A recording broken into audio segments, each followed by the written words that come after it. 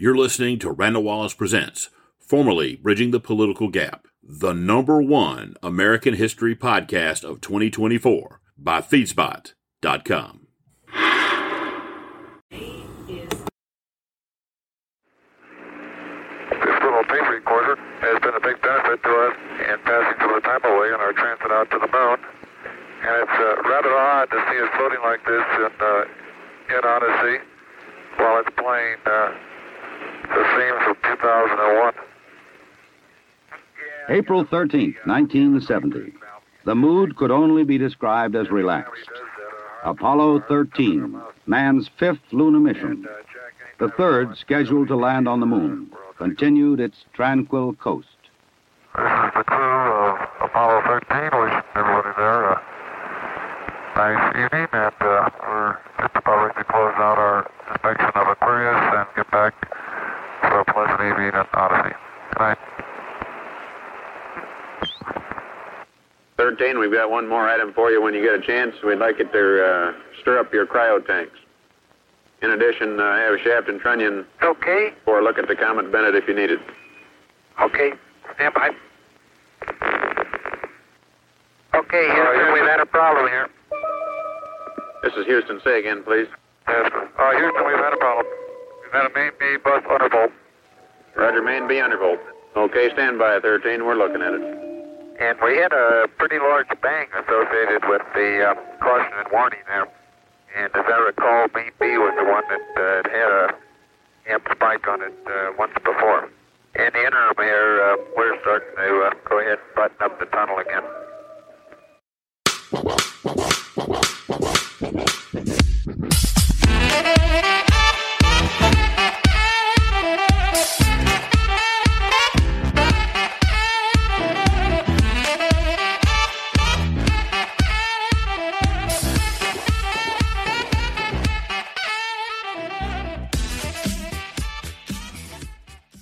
Flight of the Apollo 13 to the moon is in serious jeopardy this morning and is not going to make a moon landing. As the Apollo 13 was some 205,000 miles from Earth, speeding toward its rendezvous with the moon scheduled for tomorrow night, the fuel cells that supply it with electrical power suddenly failed. With this lack of power, the mission could not be completed to the moon, and it is now a question of getting the men home safely. That can be done with the use of the descent propulsion system engine of the lunar landing craft itself, which of course is now attached to the nose of the command module.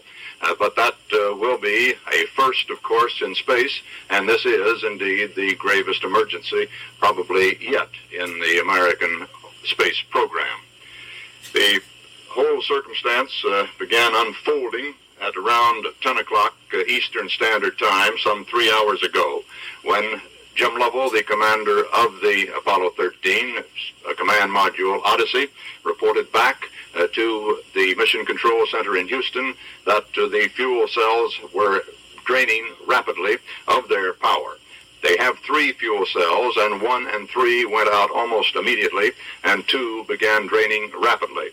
They was try to conserve some of the power in that fuel cell. They shut down all power and went on the battery power in the lunar module landing craft, Aquarius. We can hear the Astros now as they are talking to Houston at this moment, and let's listen in. Alpha City. So when you can see some stars, if you can, I think you can recognize them and recognize constellations, please let us know. Okay, one sec, stand by.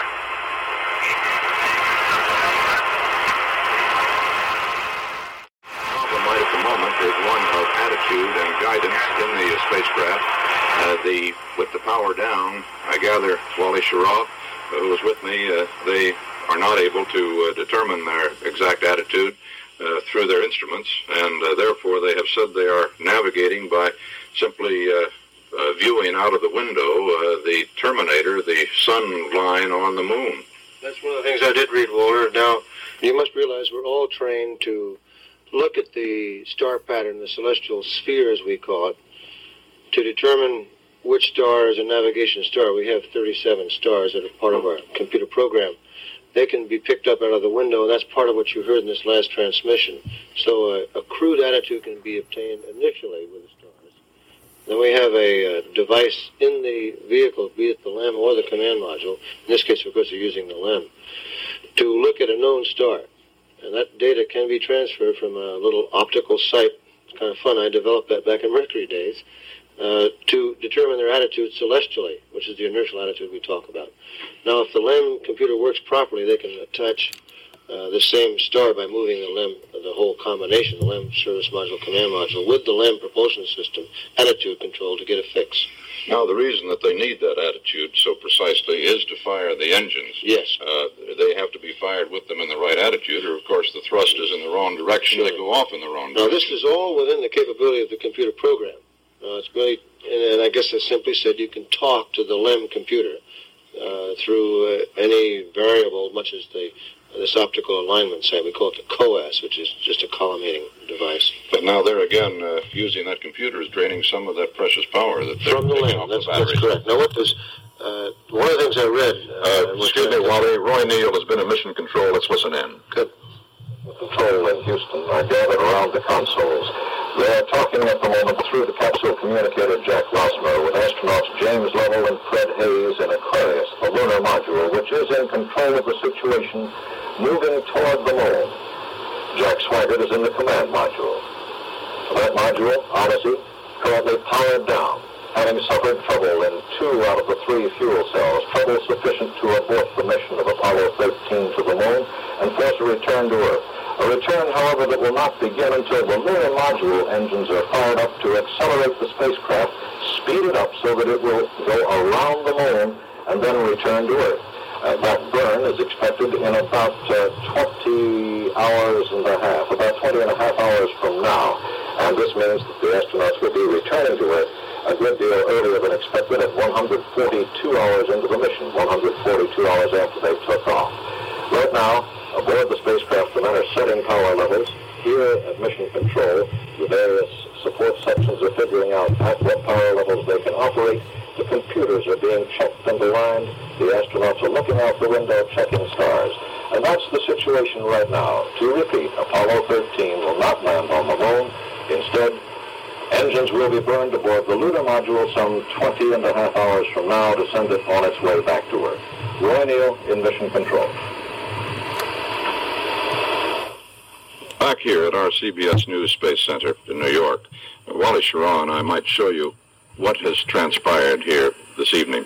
This is the configuration that the spacecraft have been in since Saturday afternoon when they docked after the very successful takeoff from Merritt Island, the Kennedy Space Center in Florida, with the command module here and the lunar modules here. What has happened tonight is that the service module has the 3 fuel cells in it that supply fuel, basically, to the command module for the flight out and back. It is the service module that is jettisoned just before the command module makes its re-entry when it comes back to Earth. And all of the power supply and life support and environmental equipment, basically, for long trips out to space are here. Now, this engine is the Service Propulsion System engine, 20,500 pounds of thrust. It is that engine which is depended upon to boost all of this configuration, first into the lunar orbit, and then out of lunar orbit back home. Without that engine, presumably, they couldn't come back, except, of course, that they do have the lunar modules here below. Now, normally, these would be detached, of course, make the lunar landing. And once they have made the lunar landing, the top section of this, the ascent stage, comes back and rejoins. Then this is jettisoned, and the service propulsion system is left to bring them home. However, with them still attached, as they are now, they can use the descent propulsion system engine, which is here.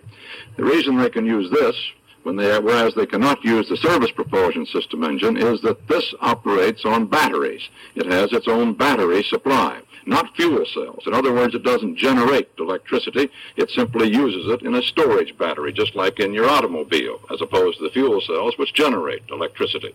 So with those batteries, they've got just a limited amount of electrical power. But that is enough power, and this engine, which runs from 1,050 to 9,500 pounds of thrust, is throttleable, as so-called, is capable of taking the whole shebang here out of lunar orbit and send it on the way back home. Now, they don't have any backup system anymore. That is the backup system. That's the one that they would have used if the solar propulsion system engine had gone out while they were still in lunar orbit and before they were detached from this. Now they can use it to come home, and that's what they're going to have to do. The maneuvers will be then, first of all, to get lined up, as we were talking about a moment ago, without perhaps some of the computer help that they would normally have, but with the star sites that Wally was just telling us about. They will get lined up as accurately as they can, and it must be quite accurate. Then they will fire this engine down here at the bottom to speed them up. By speeding them up, the moon doesn't catch them in quite the same orbit it would have normally, and it, in effect, reestablishes what is called a free return trajectory. In other words, it speeds them up enough so that the moon just catches them with its gravity and throws them around in a slingshot maneuver, but just precisely, if this firing is correct, so that they will return to Earth. Then perhaps they will need another firing of this engine on the way back to Earth to line up exactly for their landing on the scheduled spot in the Pacific. But at any rate, that's what is being planned right now. There is no further thought of possibly going to the moon, unless by some miracle, I suppose, those fuel cells came back on the line, but that's not even in the books, is it? No, I wouldn't anticipate that. Once the fuel cells are gone, they're almost irretrievable. The one consoling thing, at least the last I've heard, is that a third fuel cell, which is number 2 in essence, is available on the line, but they've conserved it. You can use the fuel cell to recharge the batteries in the command module, which is significant in that itself can fly a re-entry without the service module, and does normally. Yeah.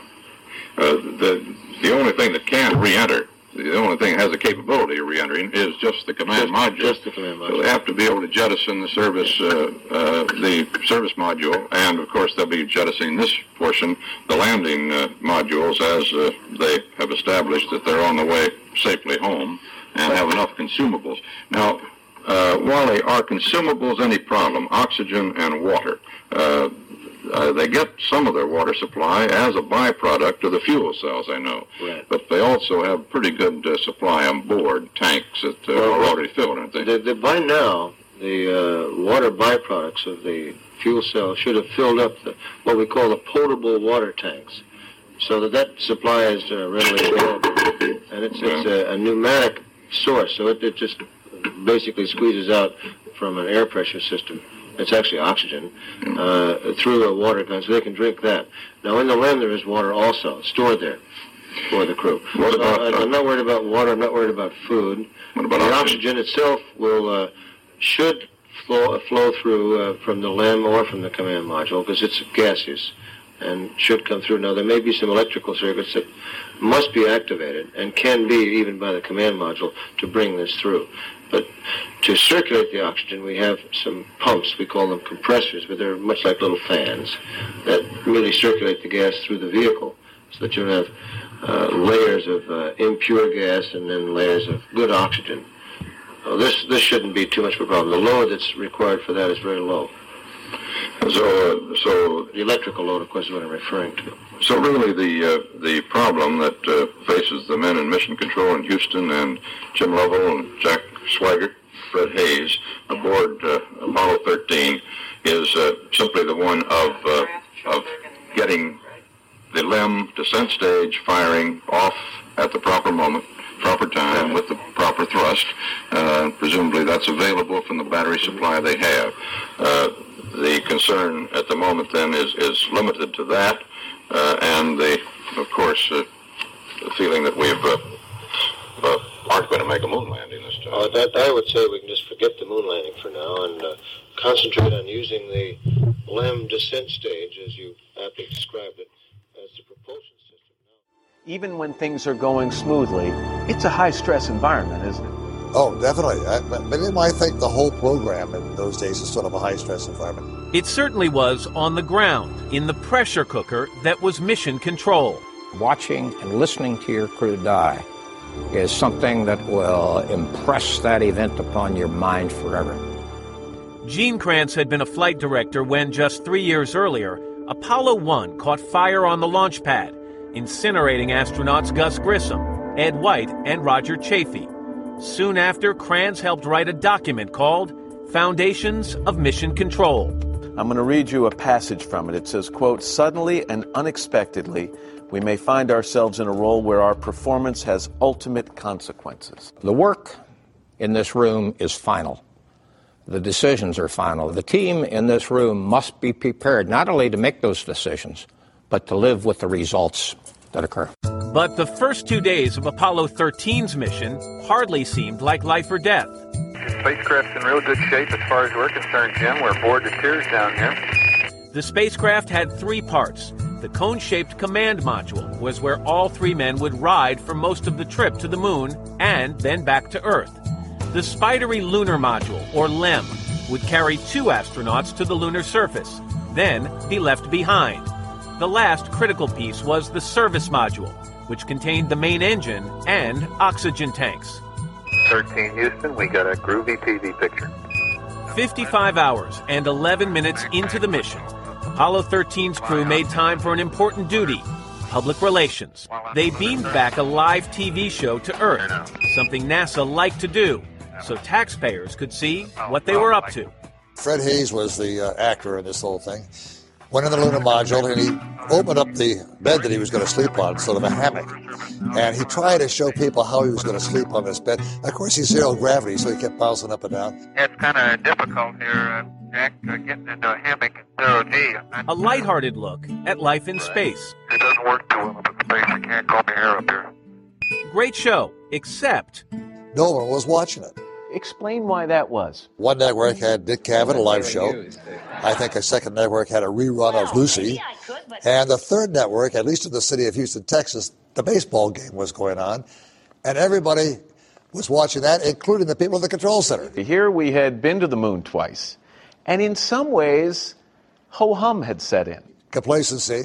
Jim's wife Marilyn and daughters Barbara and Susan did watch the show in a private viewing room at Mission Control. And when you found out that not one of the networks carried that broadcast, how did it make you feel? Pretty bad. It did upset me, yes. But they got to see something the rest of the world didn't. An example of Fred Hayes' unusual sense of humor. You pulled something during that event that kind of got everyone's attention, and Jim Lovell commented on it. Talk to me about it. There is a valve in the LEM, the repress valve, that when cycled does make a fairly pronounced bang. Hayes turned the valve on live TV, and the bang startled Commander Jim Lovell. Every time he does that, our hearts jump in our mouth. He throws it, and it gives a big bang, you know. And then inside the spacecraft, inside you hear the this spacecraft. bang. So every we look and say, oh, that's Hayes again. No harm done. This is the crew of Apollo 13. Wishing everybody there a nice evening. It was after the broadcast, Jim, that Mission Control radios up, and they asked you to do something as the crew that was fairly routine, involving one of the liquid oxygen tanks. 2 tanks of supercooled liquid oxygen were the ship's most precious resource, providing both air and fuel. To get accurate readings from the tanks, mission controllers had to make sure the liquid didn't settle at the bottom. What'd they ask you to do? It's sort of like a mush, this liquid oxygen. And so there's a fan down at the bottom of inside the tank and a little heater system. And so the question was, would you turn on the fan and the heater system and stir up the oxygen? And to accomplish that inside the spacecraft, what did you have to do, actually? Just flip a switch? Merely flip the switch. They were about 200,000 miles from Earth when Jack Swigert flipped the switch. The date, by the way, was April 13th. We'd like it to stir up your cryo tanks. Stand by. Seconds later, the men of Apollo 13 were fighting for their lives. Houston, we've had a problem.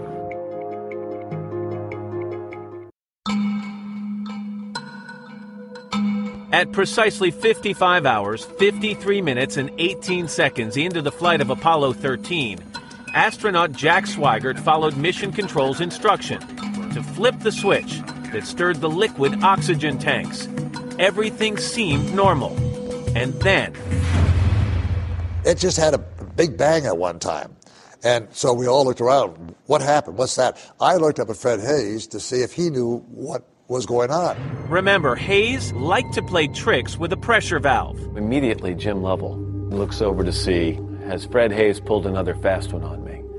I'm sure he saw it in my eyes, and he saw I wasn't smiling. And I could tell from his expression, he had no idea. So this wasn't one of his practical jokes with the pressure. He had no idea. Hayes was in the tunnel between the command module and the lunar module. I heard a loud bang and metallic sounds because the way the vehicle contorted, it actually twisted enough in the tunnel area that it crinkled the metal. You could hear that metal crinkling. Did your heart jump up into your throat? I mean, that's not a sound you want to hear 200,000 miles from home. Absolutely, and I knew it right away was not a normal circumstance. Jack Swigert radioed Mission Control. Houston, we've had a problem here. Can say again, please. 15 seconds later, Lovell repeated the message. Houston, we've had a problem. I listened to that radio transmission that is probably as famous as the flight itself. Those 5 words, Houston, we've had a problem. And I listened to the calm in your voice. Were you as calm as you sound? I kind of think so. I mean, I was faced with a problem. And so if I did nothing but, bounce off the walls for 10 minutes, I'd be right back to where that problem was. Things were not so calm in Mission Control. As soon as we received this call, it seemed our data just went wild. It was screwy. And for about 60 seconds, it was literally chaos in this room. Okay, Houston, we've had a problem here. Flight guidance. Go guidance. We've had a hardware restart. I don't know what it was. Okay. Houston, we've had a problem. We've had a main B bus undervolt. You see an AC bus undervolt there, guidance? Or ECOM? Negative, flight. Believe the crew reported it. We got a main B undervolt. We may have had an instrumentation problem, flight. Roger. And we had a pretty large bang associated with the caution and warning there. The sensation I had, that I had felt a vibration accompanying the bang, not a large vibration or shudder. Is there any kind of leads we can give them? Are we looking at instrumentation? Or we got a real problem or what? We're reading 0 N2 pressure in fuel cell 1 and 13 PSI on fuel cell 3 O2 pressure. Okay, Barrett, what do you want to do? Open circuit fuel cell 1 and 3? That's firm flight. Shut down the reactance valve, and I asked for a reconfirmation, since when you do that, it's sort of irreversible. If you shut one of these things down, they only can be restarted from ground support equipment. Yeah, that's because of the AC. And it looks to me, looking out the hatch, that we are venting something. We are venting something out into space. Okay, let's everybody think of the kind of things we'd be venting. GNC, you got anything that looks abnormal in your system? Negative, flight. How about you, ECOM? You see anything that, with the instrumentation you got, that could be venting? That's firm flight. Let me look at the system flight as far as the venting is concerned. Okay, let's start scanning. Here is a bulletin from ABC News.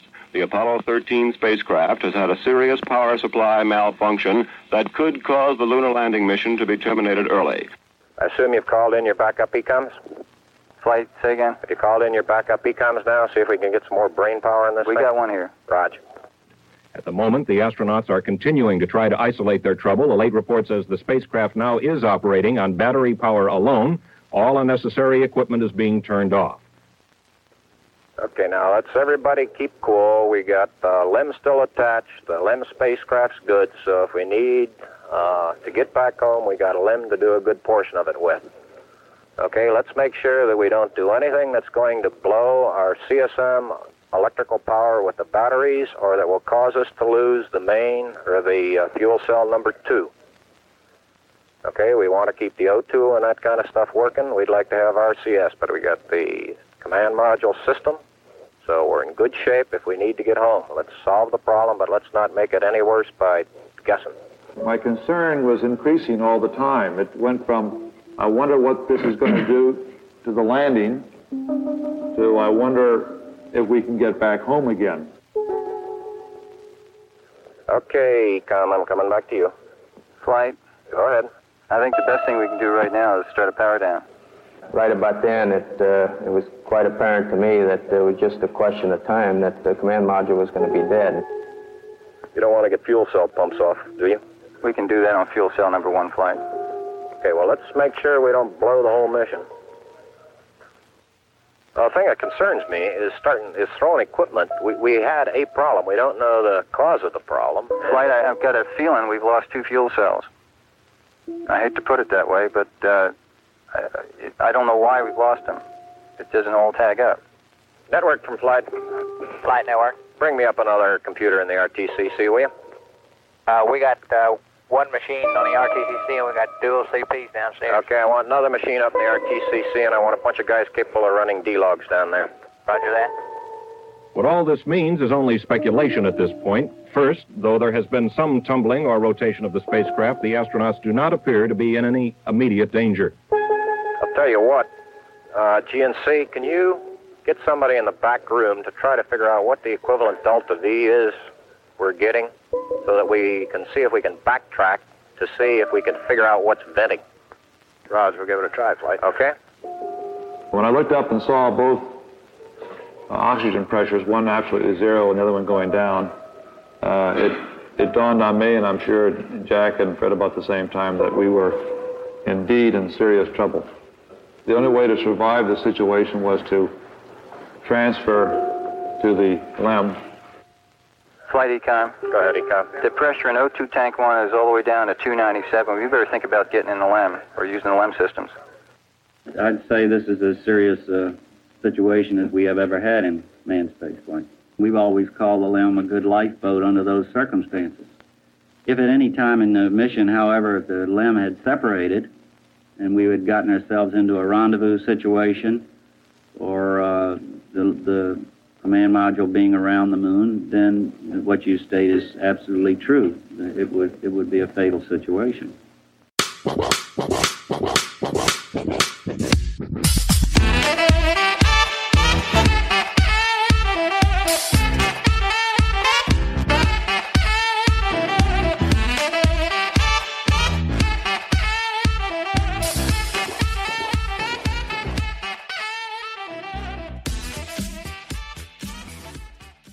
Hi, this is Randall Wallace, your host for Bridging the Political Gap.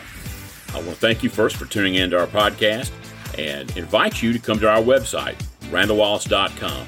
There you can get a copy of our book, Always Vote Your Conscience, Don't Take It Personally, and Don't Fight the Same Old Battles Over and Over Again, with a lot of policy suggestions and things that I think everyone could embrace, an argument for why we need to be working together instead of fighting with each other. Also, you can take a look at the first 11 episodes of this podcast, which was a podcast documentary that looked at the World War II generation of bipartisan leadership that built the American century and the lessons we can learn from them to apply to today's situations. Again, thanks for tuning in to our podcast, and if you've enjoyed our show, please leave us a review at wherever you get your podcast. And now, let's get back to the show.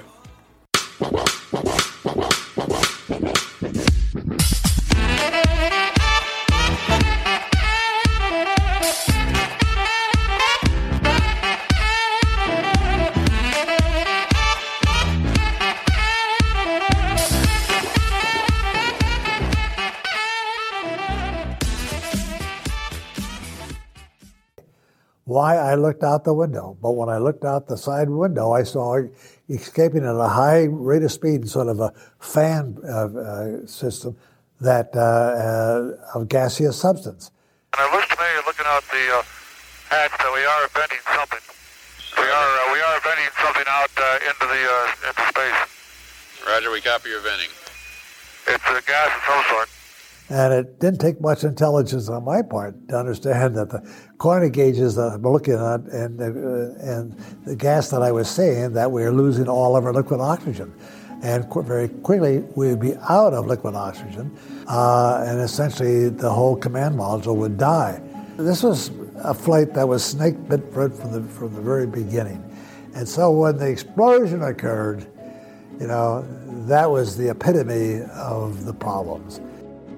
Here in Mission Control, we're now looking towards an alternate mission, swinging around the moon and using the lunar module power systems. because of the situation that has developed here this evening. This is Apollo Control, Houston. When that explosion occurred, my dream evaporated. I knew that there'd be no landing of 13 on the moon, regardless of what the situation. Even before I knew what was happening, I knew that there was, and it was only after I came back and landed safely that I was disappointed that the situation occurred that I never could land on the moon.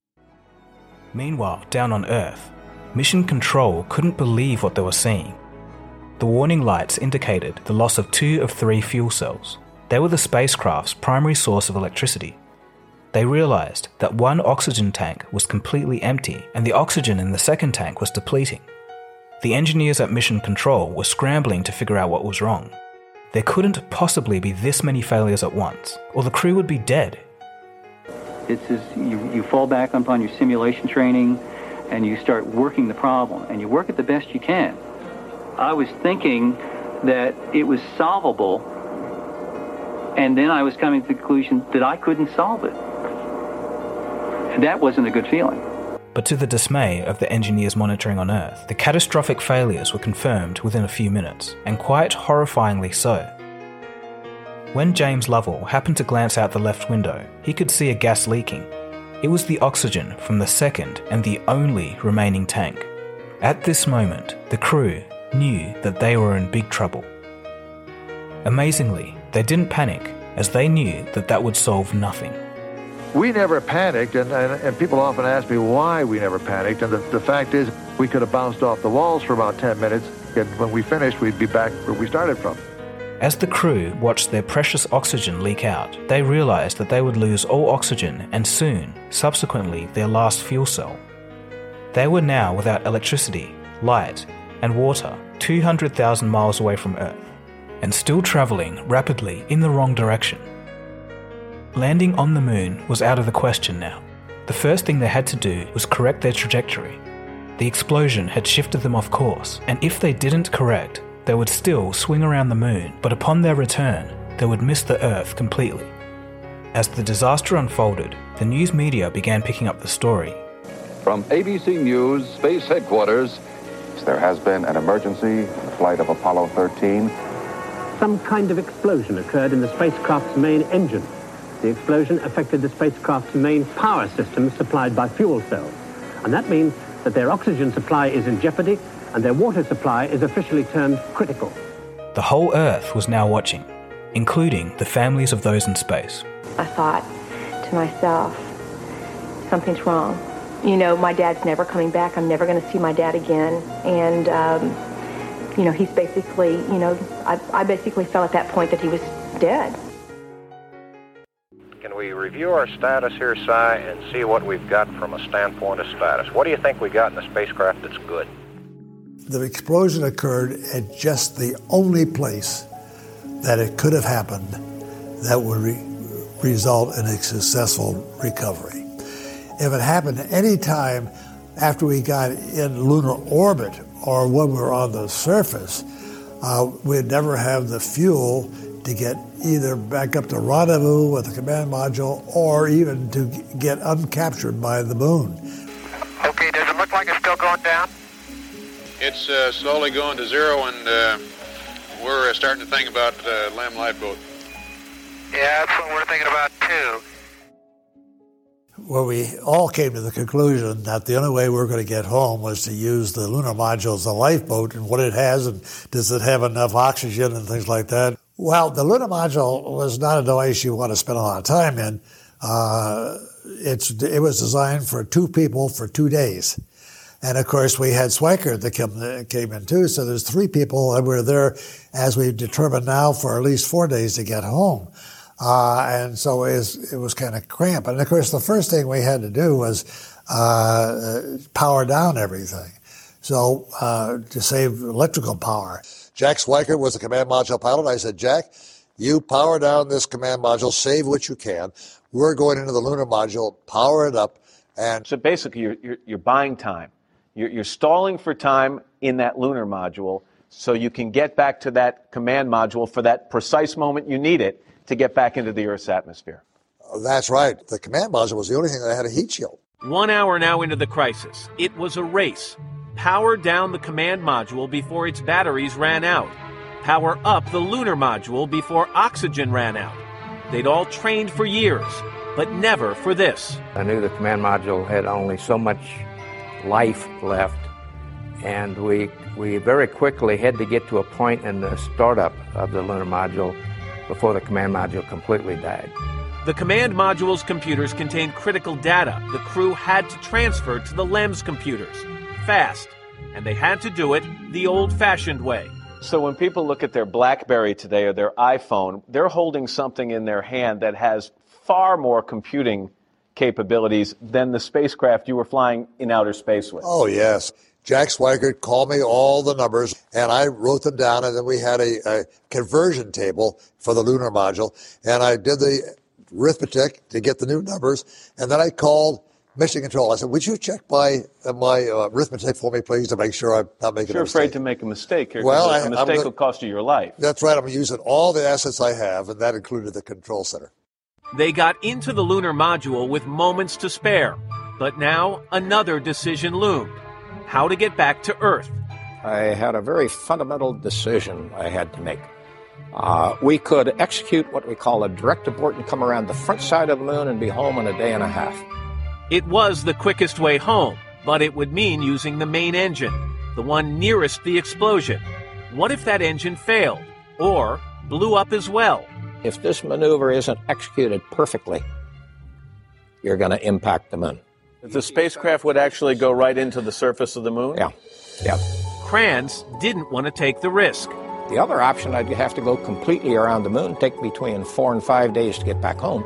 The problem with that was obvious to the astronauts themselves. When we started going to the lunar module, I realized it was designed for 2 guys for 2 days, and I counted the crew, 1, 2, 3 guys for 4 days. Simple arithmetic that meant they could run out of air, power, and water long before reaching Earth.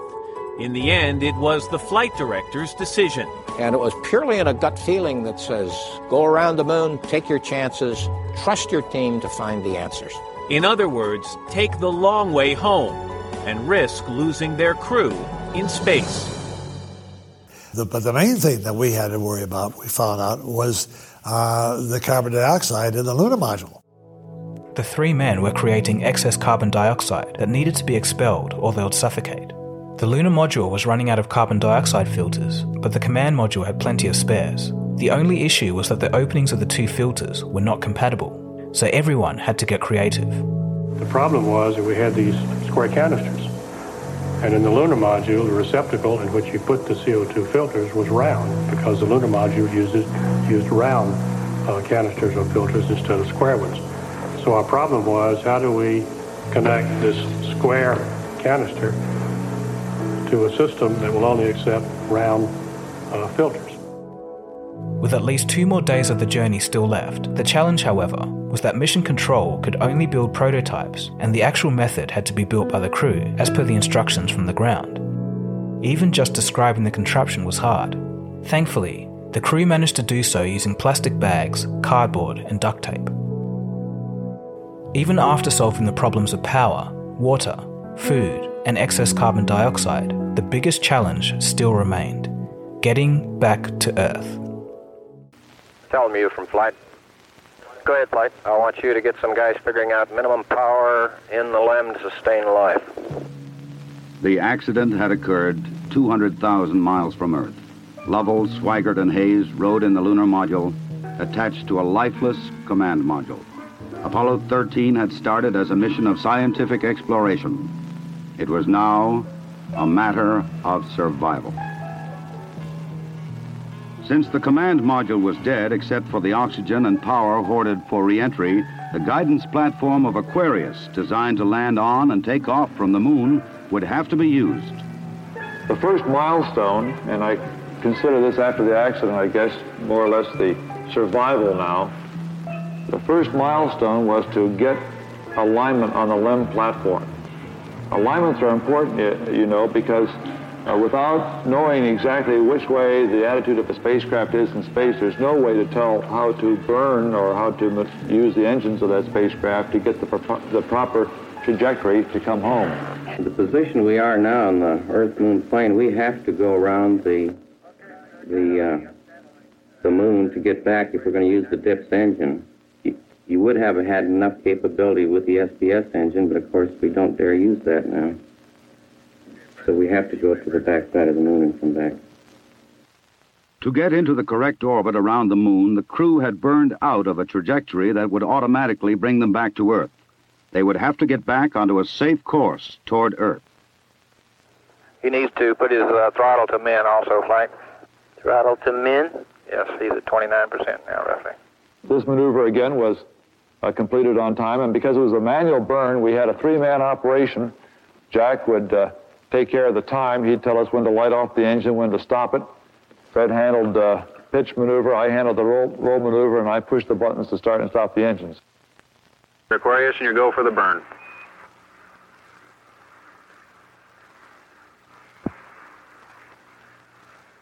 %. Okay, Aquarius, you're looking good. Auto shutdown. The first problem was solved. They were back on the path to Earth. But there were many other problems to be solved.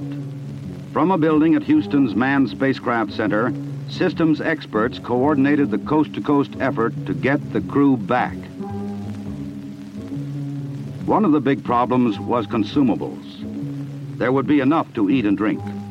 But in space, there are other factors. Oxygen to breathe, electrical power to keep the spacecraft alive, water to cool the equipment and keep it operating. What we'll be doing till we get them back on the water is concentrating on everything that is their lives are dependent upon at the moment rather than worrying about the accident, because there's nothing we can do about that now. It appears at the present time that everything is under control and that we have a safe situation at the moment. Hey, I want to say you guys are doing real good work. So are you guys, Jack. We are about 70 hours from home, and we think we have the situation in control. We've projected the consumables as I've described, and we have a plan for carrying out the rest of the mission, but there's going to be no relaxation at all as far as that goes from now until splash. There was a key decision to be made before Apollo 13 went behind the moon. Where to bring them down. Their present course would take them to the Indian Ocean, where recovery would be difficult. A burn to bring them home quicker would take them to the Pacific Ocean near the recovery forces.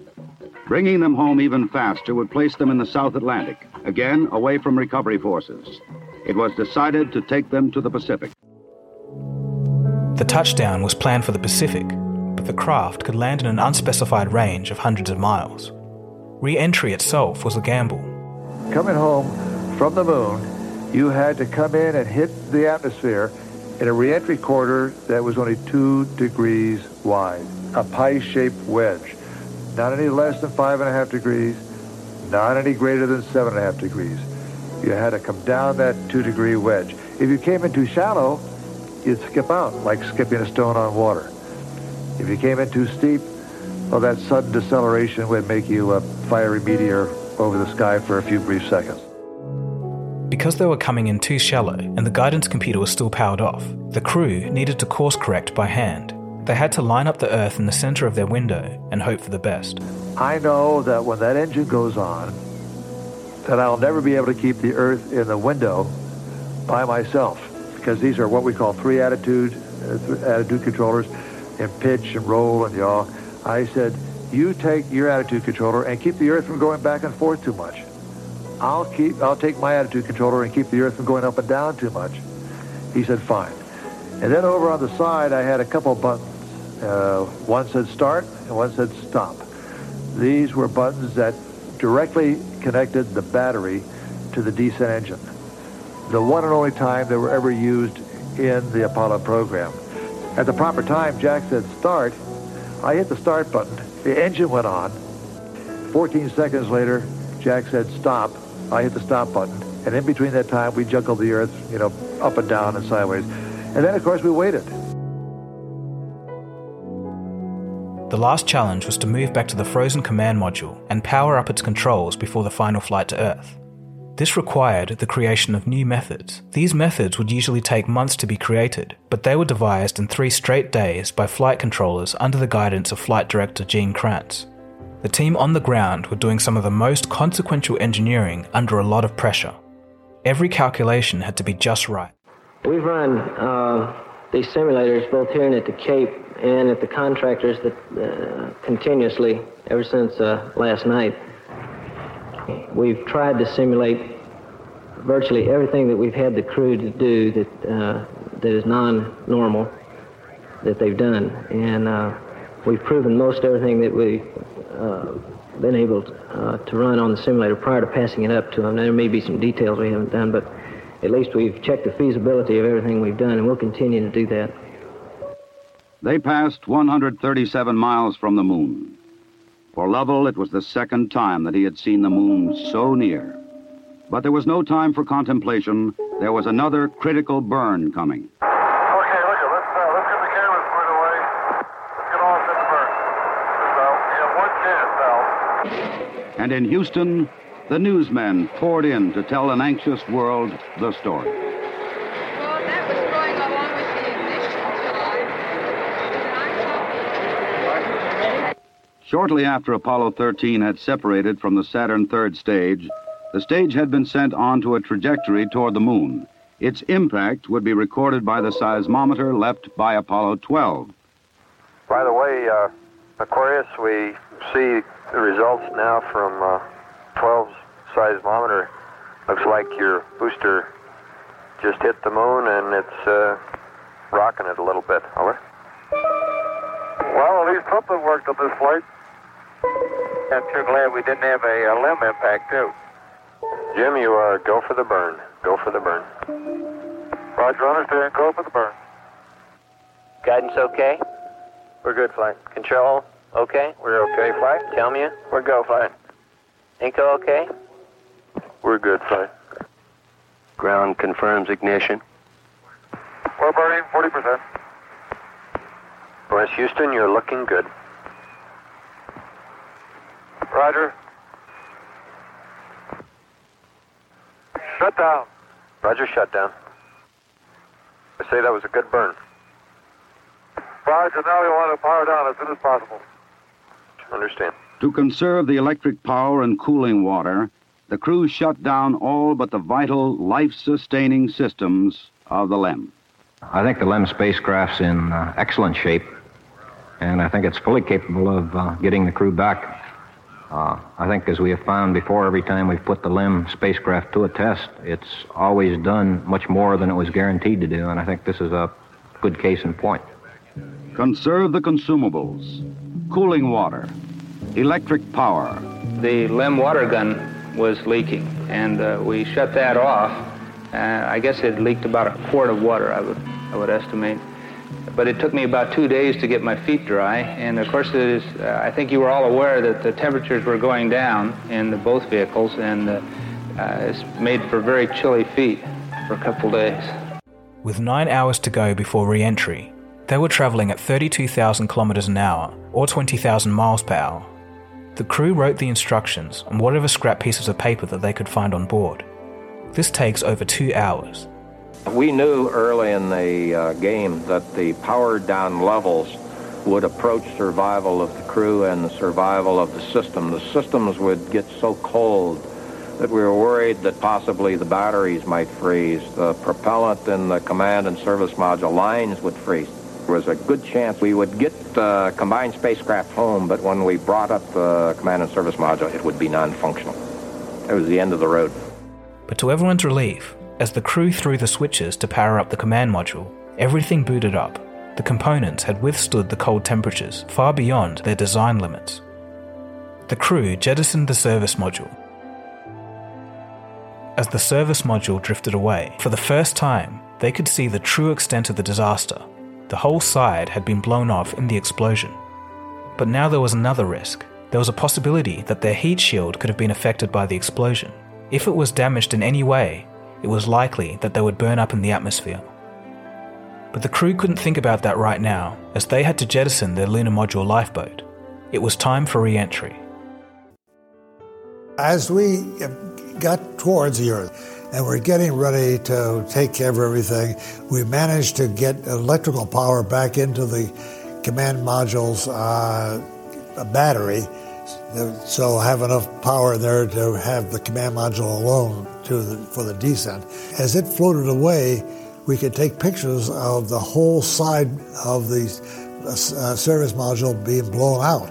And that's when we worried about, well, that was kind of close to the heat shield. Did it damage the heat shield at all? But there was nothing we could do about it anyway. If the heat shield was damaged, it was damaged, and so that was it. Well, then after we got rid of the service module, we eventually got rid of the lunar module, and we were by ourselves in this command module again. And hopefully that with the power now, we have the computer running again, and it knew where we were, and it knew where we were supposed to land. At least that's what we hoped it did with all this rearrangements. And so we got into the back end and we started our descent. But it wasn't until we were safely on the water and I could see droplets in the window and knew that we had come back to the Earth, that unless the task force was someplace else, I think we were in pretty good shape.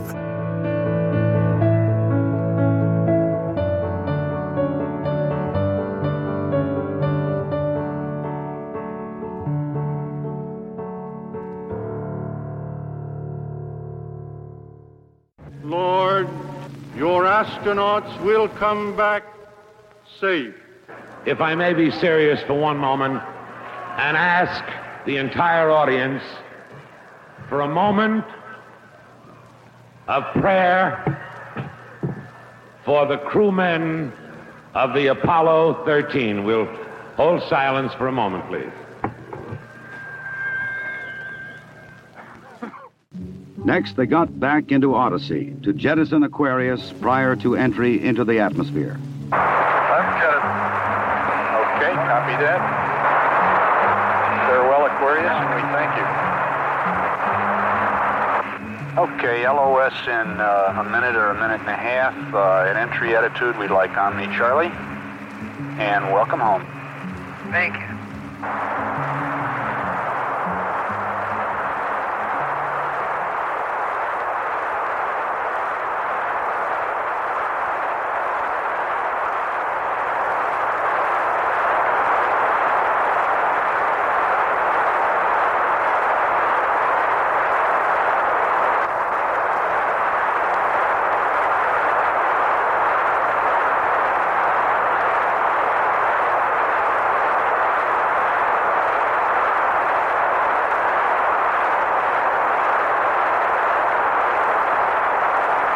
Odyssey Houston standing by, over.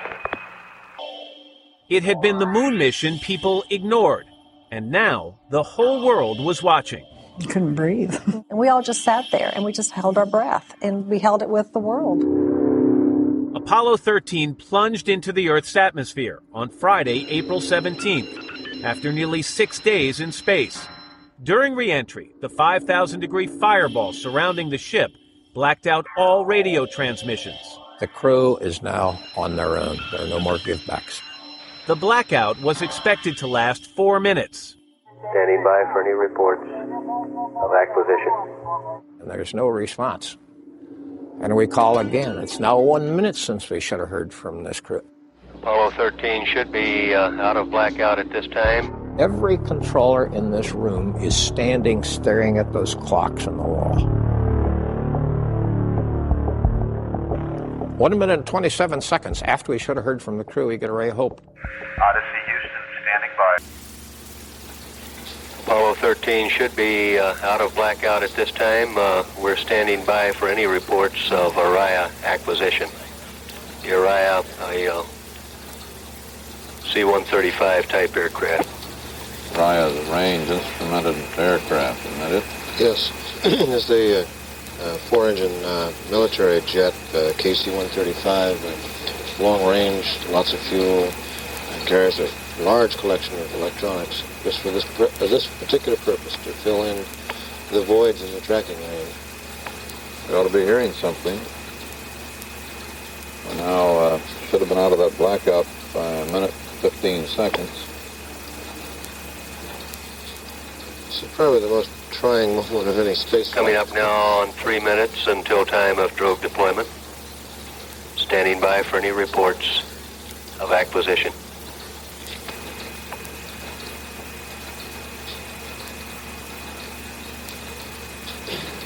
We've had a report that a Raya 4 aircraft has acquisition of signal. Through the blackout. Feeling better. Now just the shoot. Just the shoot.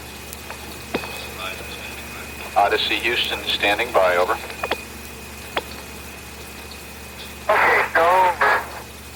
That's all I needed to hear. Okay, we read you, Jack. That was Jim Lovell responding with the OK Joe. Checking on Correction there, that was Command Module Pilot Jack I thought Schwager. that was Swagger. We're looking at the weather on TV, and it looks just as advertised. Real good.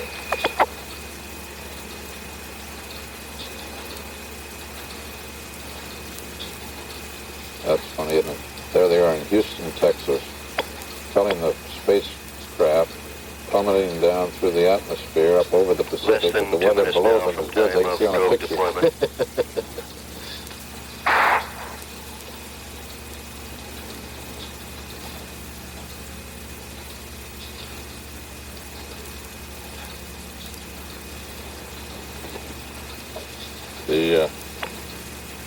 The drogue chutes should come out in another 1 minute and 30 seconds.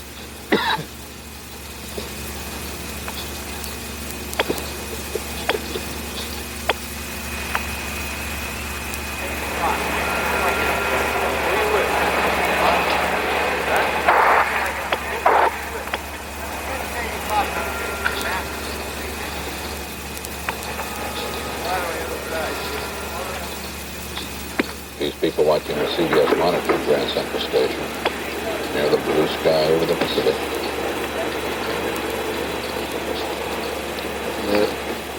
Itching to see that radar antenna on the carrier to see if it's locked up. Less than a minute away now from time of drogue deployment. 16.5-foot drogue chute pulls out the three main chutes, or helps stabilize the spacecraft preparatory to pulling them out. Then a little pilot chute actually pulls them out. Coming out in 10 or 15 seconds. We are looking out there. We are looking Less than 30 seconds away now from drogue deployment. The drogue deployment, these two chutes will provide braking and stabilization prior to main chute deployment. Standing by now for continuing to monitor.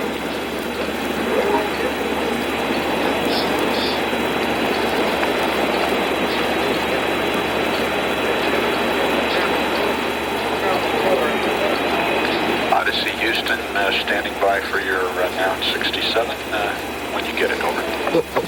The animation shows it. Let's hopefully hear it here.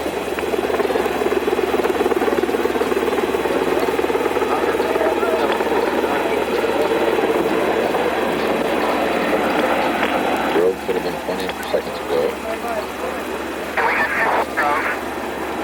Strobes. Roger that. Got the drogue. You see it? They say they can see it. A report of two good drogues coming up now for main chutes. Listen to the excitement on the Iwo Jima. We can call in Richard O'Brien on the Iwo Jima. Come in, Richard.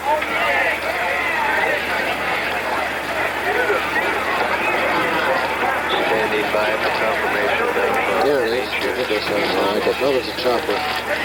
That's the chopper. That was it. That was it. Oh, great news. The first chute, we can see the Those are the mains. chute has opened. Look at that. Those are the three mains. That's the best side. Practically on the side here. Oh, boy. Now the three chutes have opened up.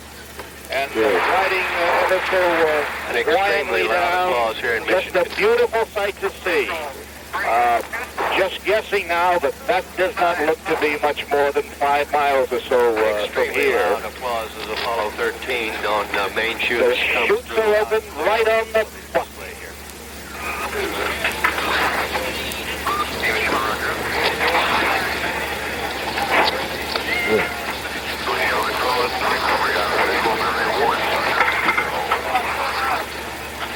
It was just exactly where they said it would be, off the bow, and now the calculation is 4 miles dead ahead. So 4 miles, it should be just a perfect pickup here. The weather good, and the men back safely. There was a lot of apprehension, of course, as to whether they'd be this accurate on this one coming back, but it's just absolutely perfect. Now you can see the helicopter teams moving in there now, circling around at just about cloud level as Apollo 13 glides softly down into the Pacific. I thought that the most exciting day of my life was the day I was elected President of the United States. And then I thought perhaps next to that was the day that Apollo 11 completed its flight, and I met it when it came down in the sea in the Pacific. But there's no question in my mind that for me personally, this is the most exciting, the most meaningful day that I've ever experienced. I feel that what these men have done has been a great inspiration to all of us. I think also what the men on the ground have done is an inspiration to us. How men react in adversity determines their true greatness. And these men have demonstrated that the American character is sound and strong and capable of taking a very difficult situation and turning it into really a very successful venture. Odyssey, Houston, we show you on the mains. It really looks great.